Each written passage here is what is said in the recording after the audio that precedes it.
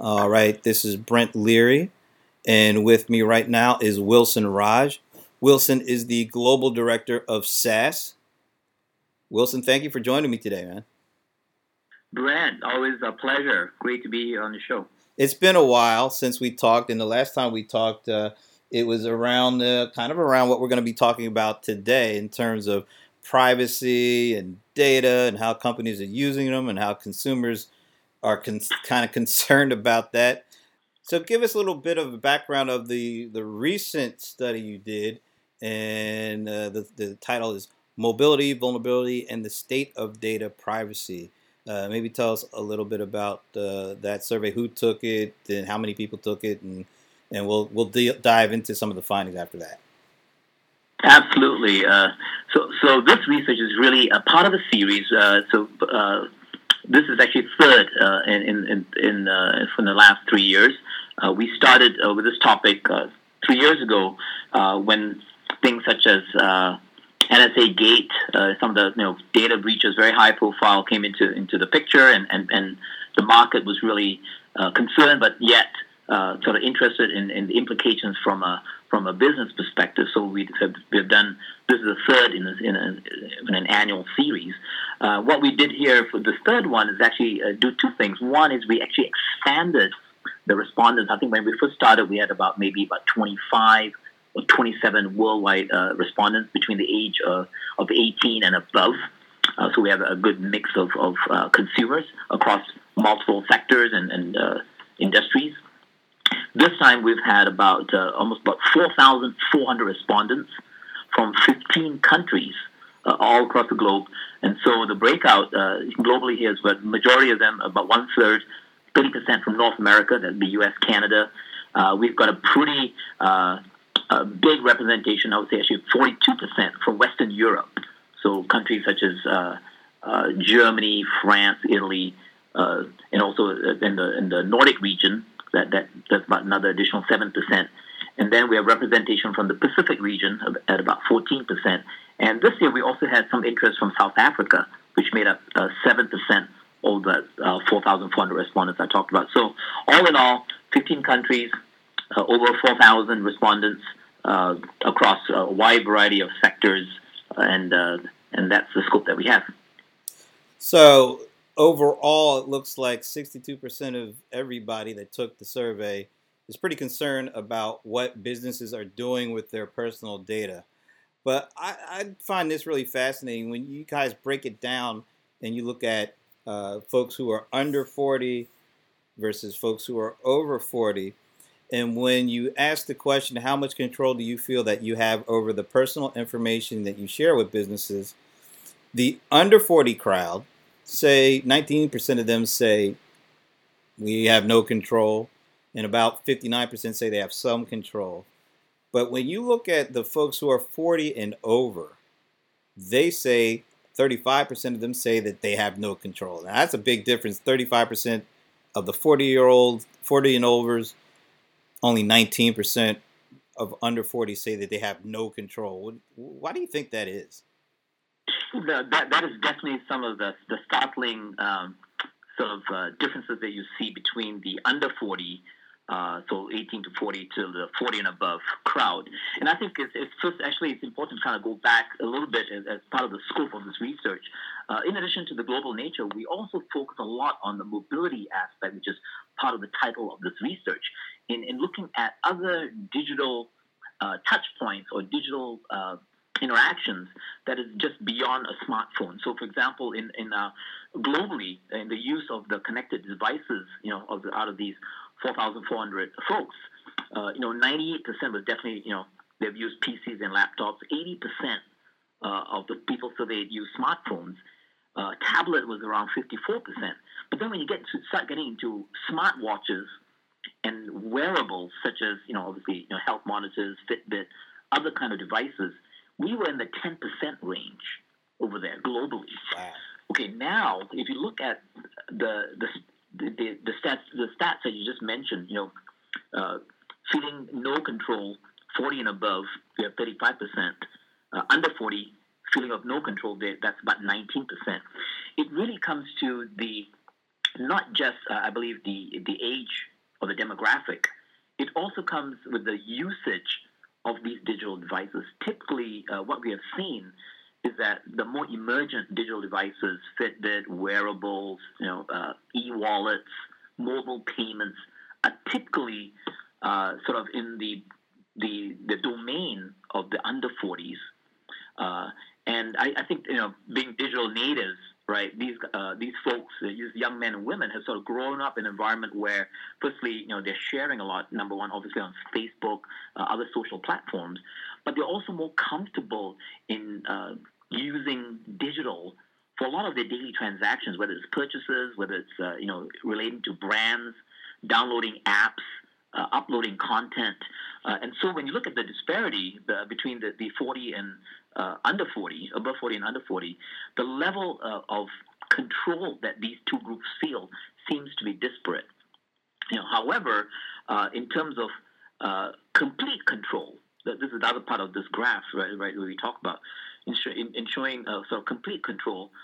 14% of the under 40 feel that they have complete control of their data, whereas there's only 7% for 40 and above. So it's almost a double, right? It's a 50% difference there. And again, I think it goes back to the range of digital interactions that the under 40 folks are using and the comfort level with that. Yeah, as I look at a little bit more into some of the results and doing the under 40 versus 40 and over, when you got into asking folks about indicating the marketing message is somewhat or very appealing, roughly the same percentage for under 40 as 40 and over when it came to getting messages from loyalty program updates for the companies they do business with. 52% for under 40, 51% for 40 and over. So they're really in lockstep.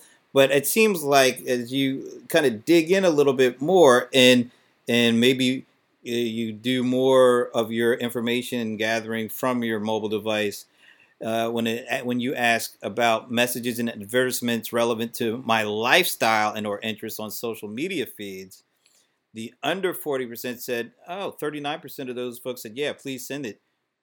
Only 23% of the 40 and over crowd say send it. Is that something that these digital natives, they're just so used to basically living, getting their information from their devices, that they'd rather have more and more of these interactions take place versus the 40 and over crowd?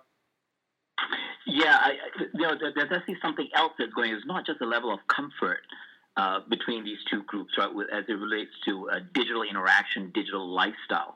It's also the sense of expectation with the brand. While there is overall generally a concern with all the data, privacy issues, obviously given, brought about by a lot of the headlines that we saw last year, right? We saw a lot of pretty headline grabbing breaches. For example, Office of Personnel Management in the U.S., where there was a breach of about 21 million records. You had Anthem Insurance, health provider that exposed almost 79 million records. And so there were a couple of cyber attack, headlines that made the news as well. So given all those headlines we saw in 2015 and even the year before, it has given a sense of caution. But at the same time, both groups expect personalization from the businesses that they are engaging with, but the expectation is even higher for folks who are under 40. So the numbers they read off. So when you looked at the loyalty program numbers, 52% for under 40, 51 for 40 and above. These are the people who are indicating that the loyalty program updates as it relates to their personal information is somewhat appealing. So there's really no sort of difference there, but the difference comes in the sort of in the lifestyle. So taking, for example, promotional emails.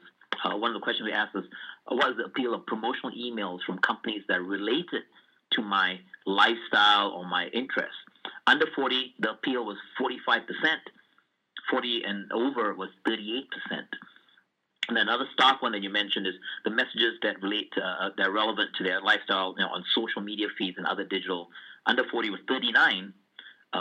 40 and above was 23. That was the type of appeal.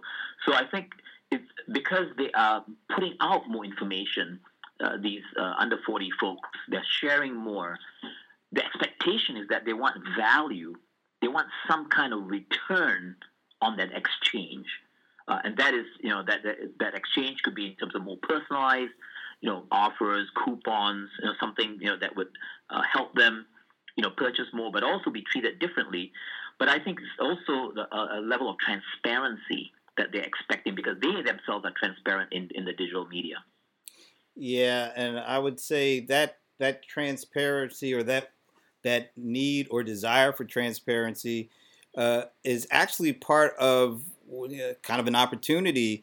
It seems like, because if companies can be more transparent in the way that they interact with their customers, that plays a role in the building of trust, and it also seems to be the opportunity of creating better customer experiences. If you're kind of communicating openly and transparently and using the information to create better experiences, not just the transactional, making it easier for them to transact business with you, but making it possible for them to have a more enjoyable lifestyle. That seems like that's key, and the big opportunity that folks should take away from some of the research you have here. Absolutely, and I think it's important for businesses, and again, not just small businesses or mid-market. This can also certainly apply to the enterprises. Is that the value that these consumers, right, these customers, both under 40 and above 40, the value that they put on the data, it really actually it increases as the use, the value, or the use of that data shifts to benefit the company more than the consumer themselves. So in other words, when the brands are collecting data, right, if it's beneficial to the consumer, first and foremost, it is evidenced by, for example, more facilitated, more targeted communications or interactions, right? That's the benefit of the consumer. And another one would be the product or service, the data that's collected helps to improve or refine those offerings that these brands are providing to their consumers. Now, there's a third element where that data can be used to, for example, by the brand to sell to third parties, monetize that data, for example, or share it with their affiliates. Now, of course, all in the name for providing better customer experience. Now, once you start getting to that realm, and the consumers know about that, they are putting more value into that data, and therefore they're expecting a lot more out of that. So basically, if you are able to be more transparent, be open about the way that you're leveraging the information, and also use that information to create real value for customers, and not necessarily looking at it just from the company's perspective of creating value, but actually using that information to create better experiences that have the customer at the forethought. That's your opportunity in this regard with this information. Absolutely, Brent. I think that the continuum between benefiting the customer solely and benefiting the brand solely, right? That middle ground, that's where that line is. Now, I'm not saying that companies should not use that data and to be able to use that to be able to maximize on that data. But I think the way you do that, so that ultimately comes back to the customer, that's really, I think, the key thought here. And I think from that transparency perspective, allowing the consumer's mechanism to be able to understand, change, and control, especially that third level, if they're sharing that information, that data to providers or affiliates or partners or what have you, if you're more transparent about those kind of usage and give control back to consumers, then you find that the consumers are willing to share more, because you're treating that data with respect and doing it in a very thoughtful, controlled way.